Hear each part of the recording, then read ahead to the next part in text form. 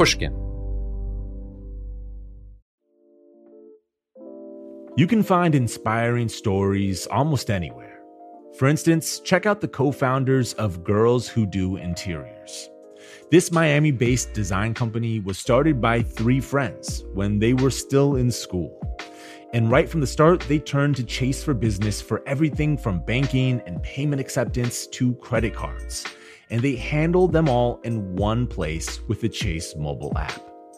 It's so important to have that kind of help when you're just starting out. Learn more at chaseforbusiness.com. Make more of what's yours. Chase mobile app is available for select mobile devices. Message and data rates may apply. JP Morgan Chase Bank, N.A. member FDIC. The most innovative companies are going further with T-Mobile for Business. The PGA of America is helping lower scores and elevate fan experiences with AI coaching tools and 5G connected cameras. AAA is getting more drivers back on the road fast with location telematics. And the Las Vegas Grand Prix is powering race day operations with 5G connectivity, giving fans an experience at the speed they deserve. This is accelerating innovation with T-Mobile for Business. Take your business further at T-Mobile.com/now. It all started with two federal agents who heard a rumor. She mentions, well, there is this alleged murder to have taken place. There was just one problem. They had no clue who the victim was. We have to do our job, and we have to find out, who did they kill? It had been 15 years since this alleged murder. Was it still possible to unearth the truth? I used to watch the Unsolved Mystery shows, and I often thought about calling because I was like, this is not right. How can a person get killed and no one knows anything? I'm Jake Halpern, and this is Deep Cover: The Nameless Man. Listen wherever you get your podcasts, and if you want to hear the entire season right now, ad-free, subscribe to Pushkin Plus on our Apple Podcast show page or on pushkin.fm/plus.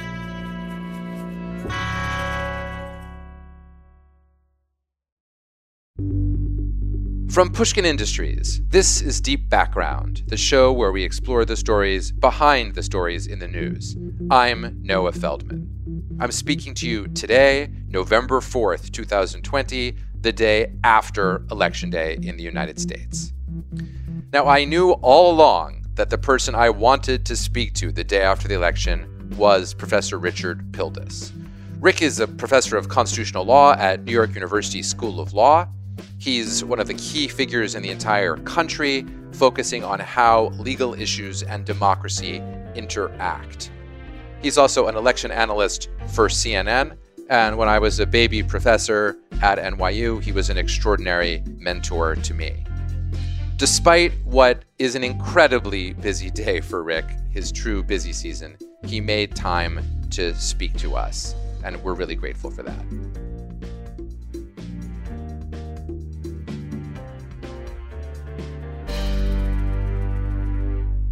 Rick, thank you so much for joining me. It's your busy season every 4 years as you try to explain election law to your adoring and terrified public.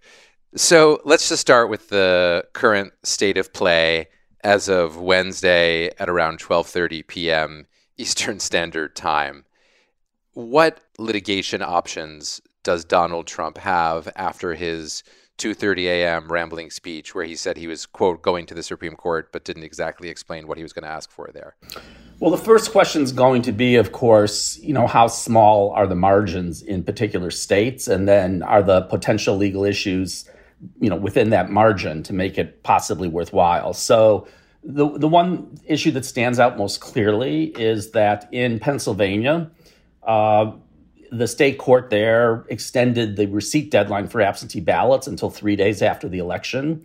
The Republican Party has been litigating that issue, trying to take it to the Supreme Court already in earlier rounds. The Supreme Court issued a 4-4 decision declining to stay that order.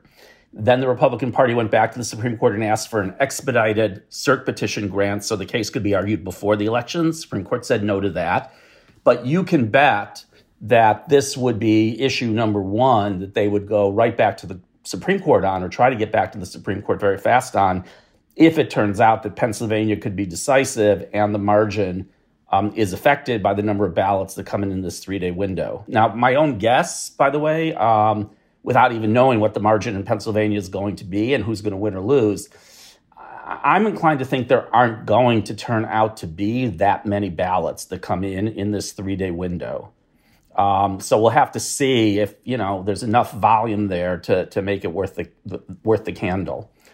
After that, it's not clear where there are big batches of votes that might be affected by a legal challenge of one sort or another. And part of the problem the Trump administration has at this point, or the campaign, I should say, has, is that once voters have cast ballots, it's going to be a lot harder for courts to say those ballots we decided were illegal and therefore we're going to throw them out. So if you couldn't get courts to intervene ex ante, it becomes a much tougher and much less appropriate action for courts if voters have relied on the state of the law, including when the Supreme Court has itself not intervened in advance when it had the opportunity to do so. I'm sure that they will seek recounts if states are close enough to warrant it. And then as we learned in Florida in 2000, when you go through recounts, you start looking at each individual ballot, issues can come up.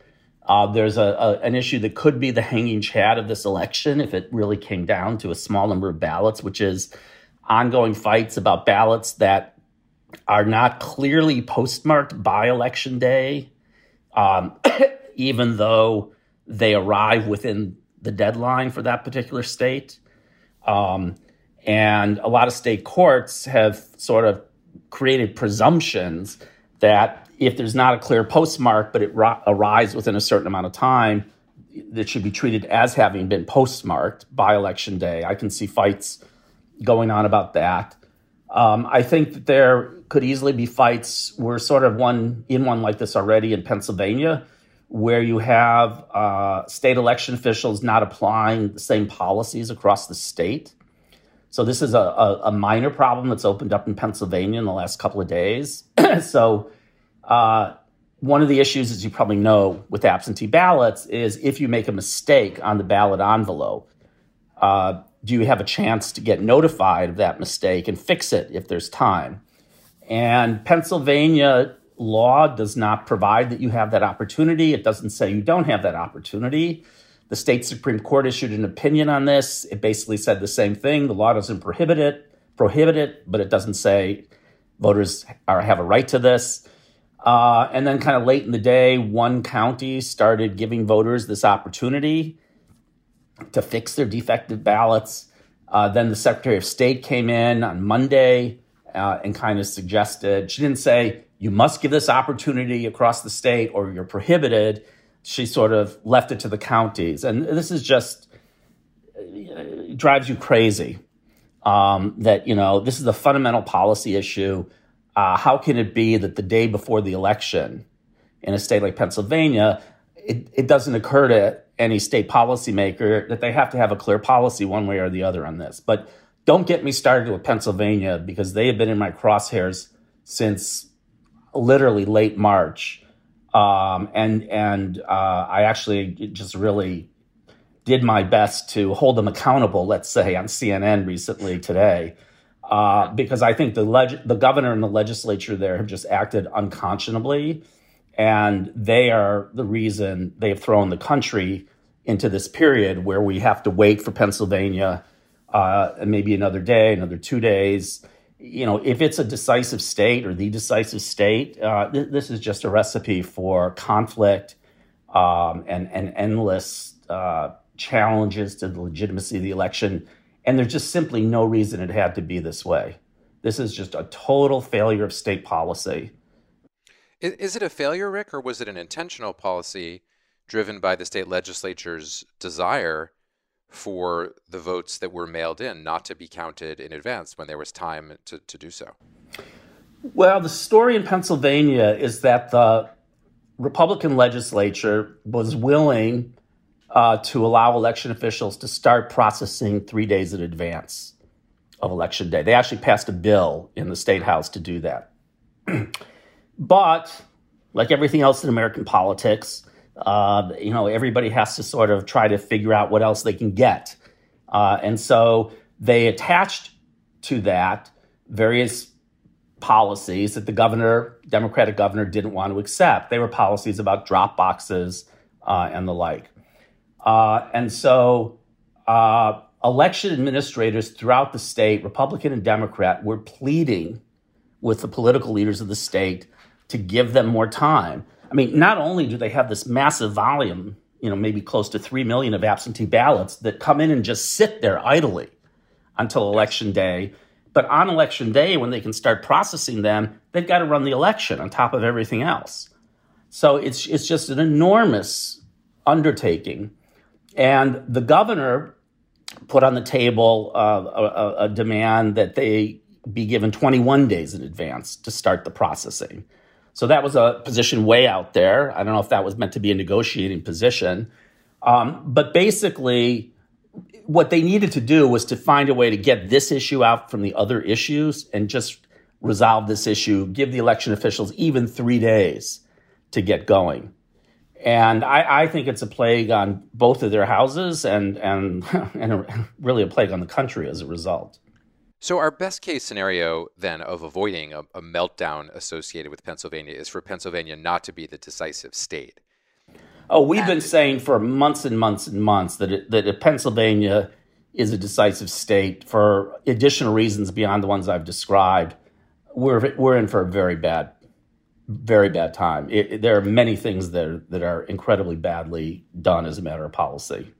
Let's talk in real time about the scenarios where Pennsylvania could maybe appear not to be the decisive state, but where Trump goes to court to try to make Pennsylvania the decisive state. So one of those examples would be that Biden needs to win Nevada, which is quite close. Is there any legal action available to Trump there? Similar question for Georgia, which Biden doesn't need to win, but which Biden has a shot of winning, where at least as we're speaking now, the votes that have been counted still have Trump ahead, but Biden is gaining fast as they count ballots from primarily Democratic districts in and around Atlanta. Yeah, so there was an effort already. Actually, there were a couple of efforts with respect to Nevada. One was the big effort to try to get the courts to do something they clearly weren't going to do, which is to stop Nevada from having an all vote-by-mail system. So that failed. That was obviously going to fail. But more recently, the major county in Nevada, which is Clark County, has the largest population share of the state, has allegedly been doing signature verification, which is how they validate absentee ballots, with a machine reading device that does the signature matching, compared to other parts of the state that do it differently. And the Republicans claim in Clark County, which is a Democratic county, they're validating signatures at a higher rate than in other parts of the state. Now, they already tried to take that through the Nevada court system. On Monday night, the Nevada courts rejected that. And I think that's probably not likely to be a very strong claim, even if they make some effort to try to repackage it as a federal constitutional claim. I think that I don't know in the canvassing process in Nevada. I would assume if there are small margins, there will be knife fights about each individual absentee ballot, with the Republicans trying to throw out ballots that they think are more likely to be Democratic votes and the Democrats trying to protect those votes. And you could sort of imagine that. Now, can you actually change the numbers enough to turn the outcome? Seems pretty unlikely. Can I ask about that? So one of the things that I'm fascinated by, and it comes out very much from your distinctions, is that you can think of there as being kind of wholesale and retail ways for the Trump lawyers to fight the outcome. The wholesale ways are obviously the best. You want to block as many votes as possible. And for that, you need some argument that a certain class of votes shouldn't be accepted. And that's a little hard because every state has a basic principle that it ought to count the votes that are lawfully cast. And until those are all counted, it's a little challenging to get whole classes excluded. Then there's retail, which is vote by painful vote. Now, you mentioned earlier, and I know this is the case, I remember from Bush v. Gore, that once you're in a recount situation, you could have a Republican and a Democratic lawyer sitting there, or observer rather, sitting there while the ballots are being recounted and arguing about each and every ballot. But ordinarily, in most states, you don't have that before a recount, right? At the regular count stage, you don't always have a Democrat and a Republican sitting next to every voter. Well, I think. Explain more about that. Yeah. Please. So I mean, in what we call the canvassing stage, where the state is actually going through the process of officially determining what the vote was, looking at the ballot, seeing if there are any mistakes in the machine counts, things like that, before they officially certify a winner. In many states, you do have observers from both parties. Actually, this is an issue with COVID right now. And there have been actually some complaints and indeed some lawsuits that the Republicans have filed in certain states saying, you're not letting our observers get close enough to this process. Physically close enough because to be able to see, because that's kind of what that's why they want to be there. And you know, there's a lot of good that comes from these poll watching processes. A lot of people have a very negative image of them because they imagine this is what leads to, you know, violent confrontations and the like. But assuming your poll watchers are well trained, as they typically are, and there are election officials that will keep them in line if they're not, you know, it's validating of the process that the two sides. This is not something that happens in the dark. In fact, it's amazing right now. This is the first time I'm aware of this happening. But today, I was watching online, as anyone can, the signature verification process going on in various states. And it's, you know, about as boring a thing as you'd want to watch. I mean, it's a guy sitting, and they're socially distanced in these election administrators' offices. It's a guy sitting in front of his computer, and he has a ballot, and he has a signature up on the ballot. And he's like, you know, looking and comparing, and they're trained, or they're supposed to be trained. They know, you know, what to look for and all of that. And very few of these ballots overall end up getting rejected for this reason. But were you watching this on a live stream? Where were you watching this? I was watching it on a live stream. Yep. I mean, watching paint dry is probably a little more dynamic, but it's an amazing thing. You know, obviously it creates a sense of you know, integrity and literal transparency. You can watch it happening. I mean, they have webcams in there, you know, and I mean, the frustration is really they have to be that distant. They can't like speed this process up, you know, by putting people a little closer together in there. But anyway, it's fascinating. It's not just one state. I noticed this in several states, that it's now possible to do this. So now you have to have very small margins. You know, in Florida in 2000, we were in the 535 vote kind of territory. And so, you know, if the margin is that small, then yes, you know, winning enough of these battles could make a difference.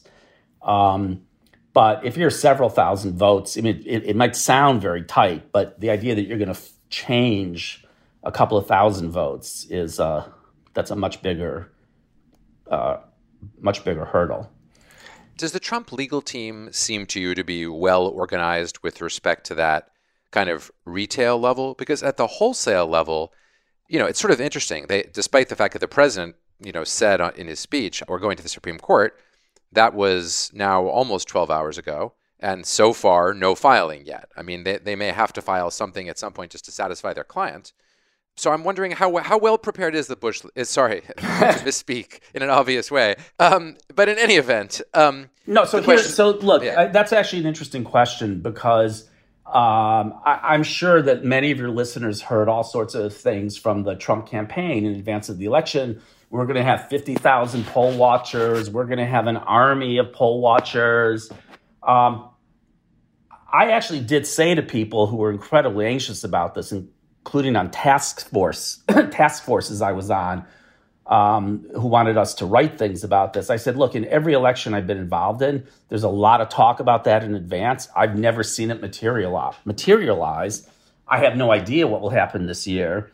But what did happen this year is they didn't have that. That just didn't happen. So what's the thing that you expected not to materialize? I expected that there would not be lots and lots of these challenges from Trump lawyers or Trump's volunteers at the polling places or during the counting of these absentee ballots. And indeed, thus far, your expectation has been borne out. They're not doing it so far. Yes, and I don't know if it's a matter of disorganization. I don't know if it was a matter of this was just bluster and no one was really trying to implement it seriously. It's a lot harder to implement these things than kind of people realize. You've got to get a very group of people. You have to be able to run a well-organized organization. By the way, I should say the Biden campaign, my understanding, did have 50,000 poll watchers. Various places in the country. And sometimes this language, this kind of this talk in advance, I think, is sometimes designed to rally your own troops, but also maybe to discourage voters from voting on the other side because they get fearful. There's going to be this army of poll watchers, this gauntlet they're going to have to run. But we saw virtually none of that. And the other thing that helped on that was all of the early voting. And that's both in person and returning mail ballots early. So states like Florida, because they have good policies on this, unlike Pennsylvania, they were processing their absentee ballots starting 3 weeks in advance of the election. If there were going to be challenges to those ballots, that was the time for those challenges to take place. And so they weren't even taking place before. I don't know how focused the Trump team was on pre-election day challenges, or whether they focused all their efforts on post-election day. But no, by and large, we actually had a very smooth election. There are always glitches, but I think we saw very little presence of this. We'll be back in a moment. You can find inspiring stories almost anywhere. For instance, check out the co-founders of Girls Who Do Interiors. This Miami-based design company was started by 3 friends when they were still in school.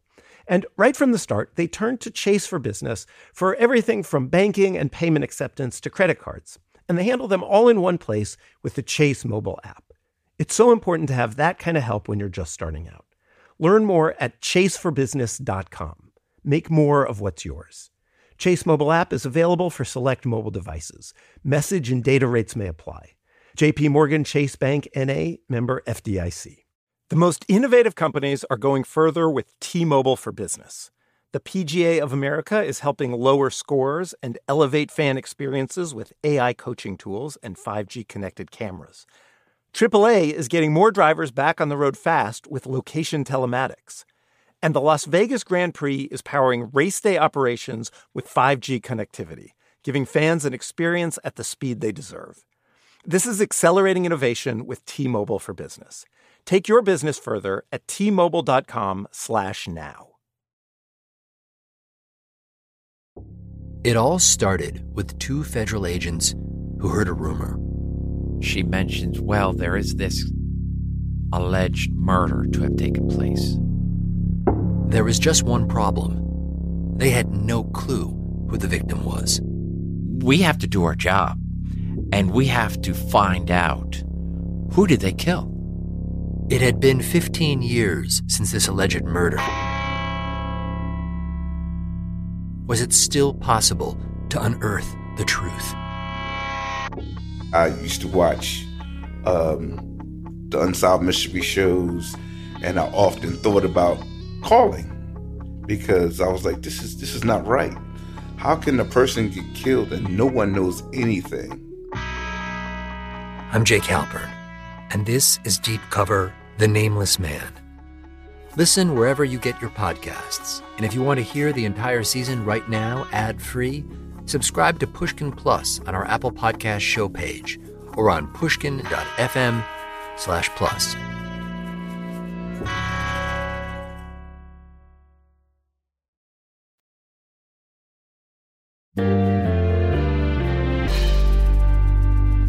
want to change our chronological focus now to what you might think of as the possibility of stage 2 delegitimation. So we're still in stage 1, but let's imagine for the sake of argument that, say, that Pennsylvania does not turn out to be determinative, and over the next day or two, the networks call enough states for Biden to determine a Biden victory. And Trump does not concede. It seems very unlikely that he would concede, and decides in what you might call stage 2 delegitimation to emphasize an argument that he already made in his first speech, namely, if we lost, that means the election was a hoax. And without any very concrete evidence, maybe he can come up with a few cases here or there to say, I think that, the fact there were districts that heavily voted for Joe Biden or what have you is just a systemic proof that I've had the election stolen from me. Now, he could do that sort of one of two ways. He could just keep on saying that for the next month or so, or he could say that in conjunction with an actual effort to try to get some state legislatures in states that are where the vote has apparently gone for Biden to, after the fact, say they're changing the law in their state and they, the state legislatures, are now going to choose the electors rather than relying on the vote because they'll say the vote was tainted and implausible. I'm wondering whether you think there is a real risk, first of all, of Trump trying out these kinds of stage 2 delegitimations. And second, whether if he does try these things, if there's any chance of any kind of any state legislature actually listening. So this, we certainly thought about these scenarios, wrote about these scenarios in advance. So none of this is, surprising to come up in discussion. I think the chances of that happening have already gotten smaller than they were before the election, because I think in part it would take a real sense of chaos about the process in one or more states. And at least as of now, we don't have that sense. I mean, it could have been a lot of chaos on election day. It could have been much worse. It could have started the night. I mean, I think many of us thought that the president would start saying these things, at 8 or 9 or 10 p.m. Last night. He didn't. Took him a little bit longer. And so I think for that move to have any kind of traction, there's going to have to be, some kind of basis. I mean, not necessarily a fully realistic basis, but, something to attach it to. And then you're going to have, state legislatures who go against their constituents in the state. And, how many states now would this play have to be made in to be effective? I think if we come down to the election turning on one state, it becomes more of a possibility. But if you're talking about 3 or 4 states, it's really hard to imagine 3 or 4 state legislatures are going to kind of agree to do this in the face of what the reaction to that would be. My view is that it won't happen because even dyed-in-the-wool Republicans would think it looked too much like a coup d'etat to replace their own constituents' votes with their votes after the votes had already been cast. As you say, if there were true chaos somewhere, maybe you could conceive of it, but there hasn't been that kind of chaos. That suggests that the relatively smooth functioning of the election thus far is actually a pretty important factor in pushing us towards an outcome of Biden actually being not only winning, but being treated as the winner. Yeah, I think that's right. Now, of course, something could blow up in Pennsylvania. And if Pennsylvania turns out to be decisive, things might change. But given where we are right now, I think the risk has been diminished. I'll put it that way. I also think they've played most of their stronger potential legal cards. One of the advantages of this massive volume of litigation we had in advance of the election, which wasn't necessarily good in various ways, but one of the things it did is it brought a lot of clarity to a lot of the issues that could have been fought over. And instead of fighting about them after the election, we got a fair amount of that cleared up. And in fact, on this ballot extension deadline issue, for example, The substantial majority of states ended up having their traditional, you have to get the ballot back by election night deadline. So it's only a few states where that issue even got opened up. One is in North Carolina, which if Trump wins, it's unlikely that anyone's going to care about it there. Another is in Minnesota, which Biden has easily won before those ballots that come in after Election Day are counted. So it seems like a non-issue there. So, Pennsylvania is still the one place that it could be an issue. But as I say, I think Democrats by Election Day had returned 84% of the absentee ballots that they had requested. So the media often looks at these things, oh my gosh, there's all these outstanding absentee ballots to come in, but they have no baseline about what a normal return rate is. So normally about 80% of absentee ballots that are requested get voted and the rest don't come back in. People decide to show up and vote in person. They get nervous about whether the ballot's going to come back on time. They forget they requested the absentee ballot. So even before Election Day, we had a very, very high return rate, at least compared to, what I think of as the baseline of 80%. And of course, Pennsylvania has been the focus of both campaigns. There's been tremendous mobilizing voter field operation work, getting people to get their ballots back early. So I just sort of suspect that what people think in terms of how many are going to come back. By the way, that's something I'm going to look at in terms of the debates about these Supreme Court decisions. When the Supreme Court in that recent 5-3 decision cut off Wisconsin from having the extended deadlines, you had lower court judges writing opinions saying there are going to be 100,000 votes that are going to be thrown out. I'm also very skeptical that we're going to be talking about anything like that magnitude, but I want to kind of keep track, see what we learn after the fact. Rick, we've been talking, and you've been talking extremely valuably and helpfully about the nitty-gritty. We've been deep in it for the conversation. And before I let you go, I want to talk a little bit about the other aspect of your deep interest in election law, which is the bigger, more profound constitutional structures that are in play here. So let's just imagine, for the sake of argument, let's start with the scenario where Biden wins the election and is eventually recognized as the winner of the election, maybe not by Donald Trump, but by enough people that he can be sworn in and actually take office, and the Secret Service smilingly escorts Donald Trump from the building. In that scenario, we will have avoided the scene of an electoral college that twice in a row gives a victory to a president who didn't win the popular vote.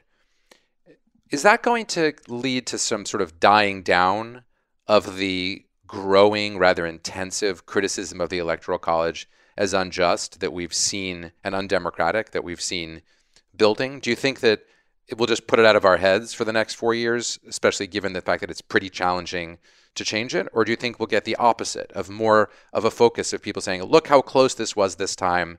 This is just not okay. We just can't take this risk in the future, and we have to double down on our attempt to find some structural solution?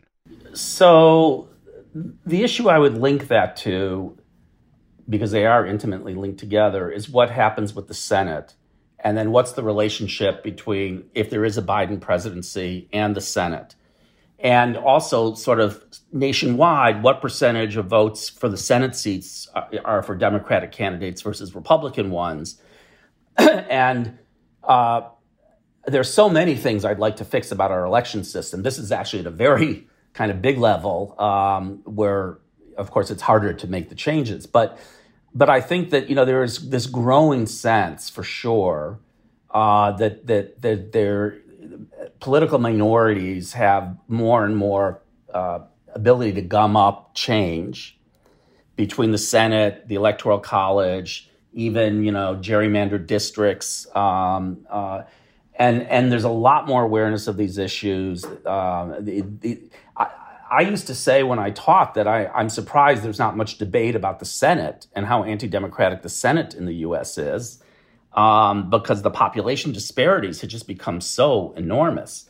But that has become a subject of public debate in recent years. So depending on what Biden as president, if president, gets done or gets blocked from doing by a Senate, depending on how many senators there are. If Senate reform, which would be, I think, the more immediate focal point, gets on the agenda, I think electoral college reform would be connected to that debate. But is there any way to get to Senate reform? I mean, there's the old-fashioned, as in pre-Civil War, let's add more states, which is not a solution to the problem. It's just a way for the Democrats to try to gain an advantage. But they can obviously only do that if they actually hold a majority in the Senate. So it's not a form of reform that's available unless they've already, to some extent, won it. But beyond that, I mean, when the small states staged their walkout in 1787, they were made sure to permanently, institutionalize their gains by making it impossible under the Constitution to take away your Senate votes without the consent of the state. So is there a way? Is there a way to even reform the Senate? So one of the perverse consequences of having the longest running continuous constitutional democracy is institutions are built, they're anchored into the Constitution at a certain moment in time.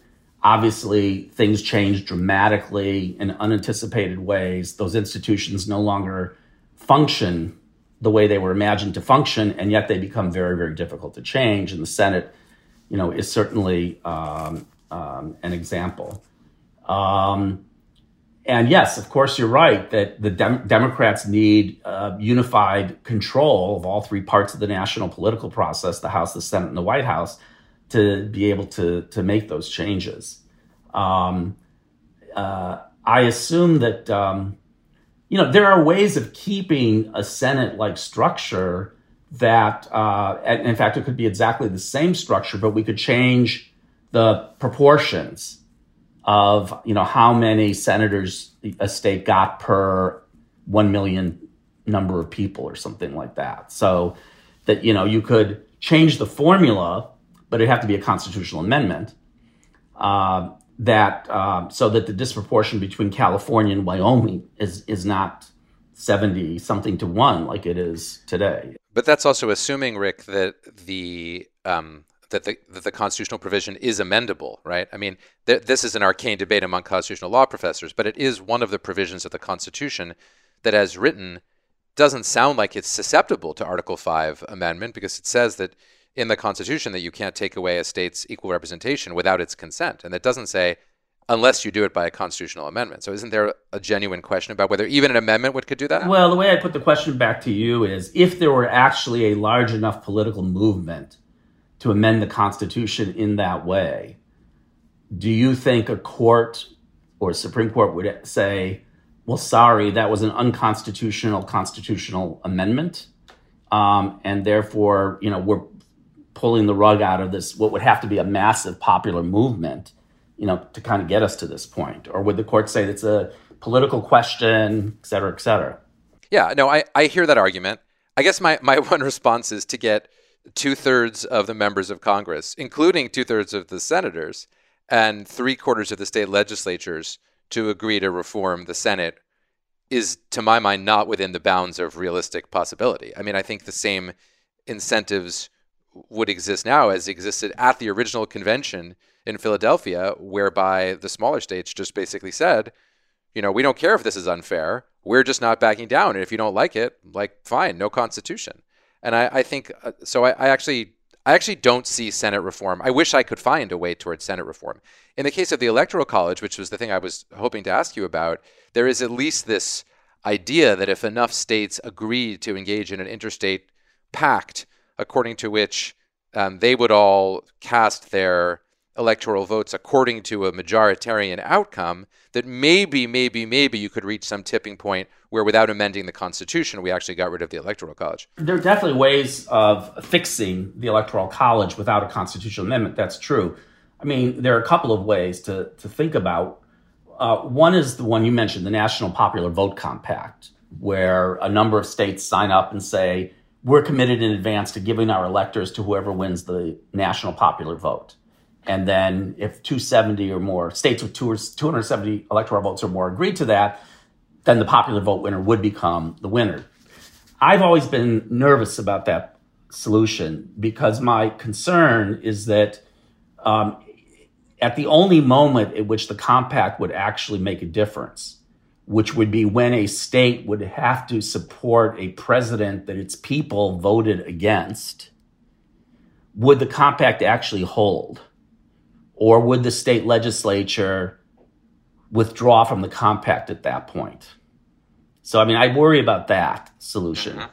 Yeah. The other solution is if you could get all the states to agree to award their electors, let's say proportionately to the vote in the state, so that if Canada got, 55% of the vote, they'd get 55% of the electors, or whatever the, integer was that was right, instead of 100% of the electors. And that there's no constitutional barrier to doing that. The only problem with that is you have to get all the states to agree to do it, because no state is going to be, go out there and do it by itself and deprive itself of power in the electoral college process unless the other states are willing to do it as well. It's a little bit like, I don't know if this is too arcane for you, but for the conversation at this point, but it's a little bit like the dynamic we had that led us to use single-member districts to elect members of Congress, which is the Constitution allows states to decide how to elect members of Congress. At the beginning, a bunch of states elected them at large, so same majority statewide, controlled all the members of Congress.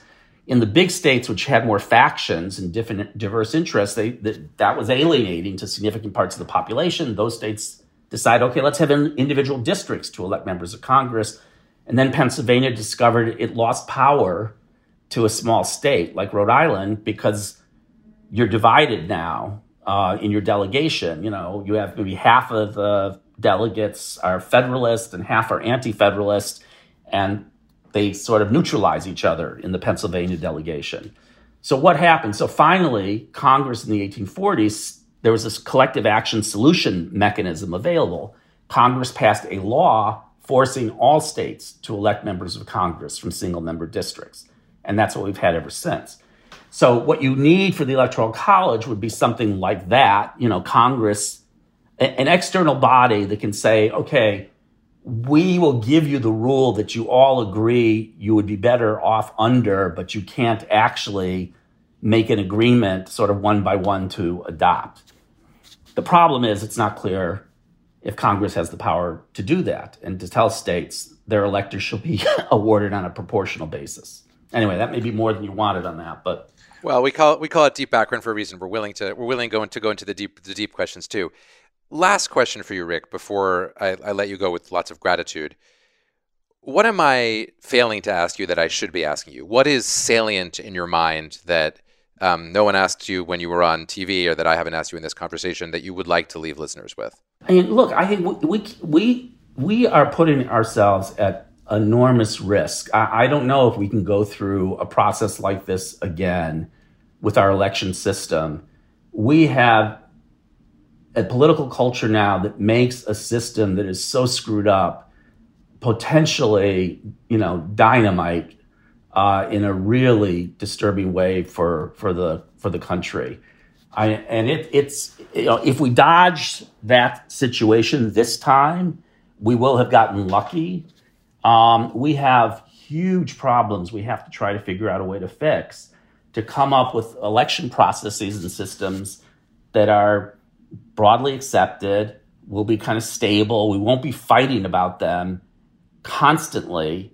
We will run elections within that framework and accept the framework as a legitimate framework. Because I don't know how many elections like this we can go through without putting the system really in jeopardy. I hear you, and I think you're absolutely right that we're playing with fire. And if we are lucky enough to get out of this election without a huge legal fight or without a deep crisis of legitimacy, it's just the luck of the draw. I mean, we've already had this extraordinary thing in the middle of the night or the early morning hours of the president of the United States, by the way, in the East Room of the White House, not the place where we're expecting there to be a political rally, announcing that he had already won the election when he plainly had not won the election. And we're all sort of, we're so desensitized to it, we accept it. We say, oh, well, of course the president did that. We knew he was going to do that. And, we point out, as you and I have both pointed out, that he can say that. We can't stop him from saying it, but doing it is another matter. But we are in a high risk situation here. And it seems to me that we probably do need some fundamental reform, or we're going to run into a problem that's going to make Bush v. Gore look like it was nothing. I've said if we had a Bush v. Gore situation today, 2000 would look like a walk in the park compared to what that would produce today.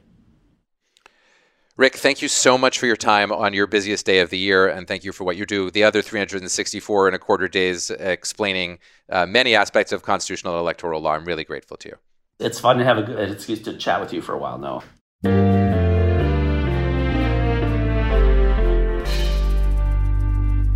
Professor Rick Pildes is the go-to election law expert, and we're really lucky that he was able to make time to talk about the current election and the options with us. Rick says that if this comes down to Pennsylvania, this is going to be a major, major mess. At the same time, Rick has some pieces of mild optimism for us. For one thing, Election Day ran, in his view, relatively smoothly. This smoothness takes away one of the excuses that might have been available to a Republican state legislature to deprive the voters of their choice of Joe Biden and instead to substitute a slate of Trump electors, invoking the constitutional right potentially to do so. Chaos would have been an invitation for the Trump administration to urge state legislatures to do this. Relative smoothness, according to Rick, makes that less likely. Litigation is already going on, but Rick says it's relatively difficult at this moment for the Trump administration to come up with a systematic legal argument for disenfranchising large numbers of voters or for blocking the count of votes on a wholesale level. That is, by suggesting that as a principled matter, a whole tranche of voters should be prohibited from having their votes counted. What the Trump administration can do, Rick points out, is to continue at the retail level, challenging individual ballots. But doing that knocks off a vote here, a vote there, perhaps even a few hundred votes, and will not suffice for Trump to manage to win an election that he would not otherwise win, unless we're in Florida in 2000 zone, where an entire election is going to be decided not by 10 or 20,000 votes, but by just a few hundred votes. At the deeper level of the structures of our democracy, Rick Pildes' analysis is considerably darker. He points out that we probably can't afford to have another contested election of this kind. And he points out that the basic structure of the Electoral College is extremely difficult to change or amend and remains a major challenge to majoritarian democratic norms in our country. So is the United States Senate, in which nearly half of the senators can be elected by perhaps 18 or 19% of the population. These are long-run, deep structural problems with our constitutional democracy. And as Rick points out, we need to think seriously about how to address them, lest the basic legitimacy of our democracy be substantially undercut. My takeaway from listening to Rick is that it is possible that in the next few days we will emerge relatively unscathed from this very close nail-biter election with our institutions fully functioning. It is also still possible that it will come down to Pennsylvania and we will have an all-out war, which Rick says would make the 2000 Bush v. Gore fight seem like a small matter in comparison. At the bigger picture level, though, even if we manage to survive this electoral cycle, we need to think seriously about the institutional fixes and changes that might be available to us, so as to shore up the constitutional democracy that we all, in principle, say we're committed to preserving. Until the next time I speak to you, be careful, be safe, and be well. Deep Background is brought to you by Pushkin Industries. Our producer is Lydia Jean Cott. Our engineer is Martin Gonzalez, and our showrunner is Sophie Crane McKibben. Theme music by Luis Guerra. At Pushkin, thanks to Mia Lobel, Julia Barton, Heather Fain, Carly Migliori, Maggie Taylor, Eric Sandler, and Jacob Weisberg. You can find me on Twitter at Noah R. Feldman. I also write a column for Bloomberg Opinion, which you can find at bloomberg.com/Feldman. To discover Bloomberg's original slate of podcasts, go to bloomberg.com/podcasts. And if you liked what you heard today, please write a review or tell a friend. This is Deep Background.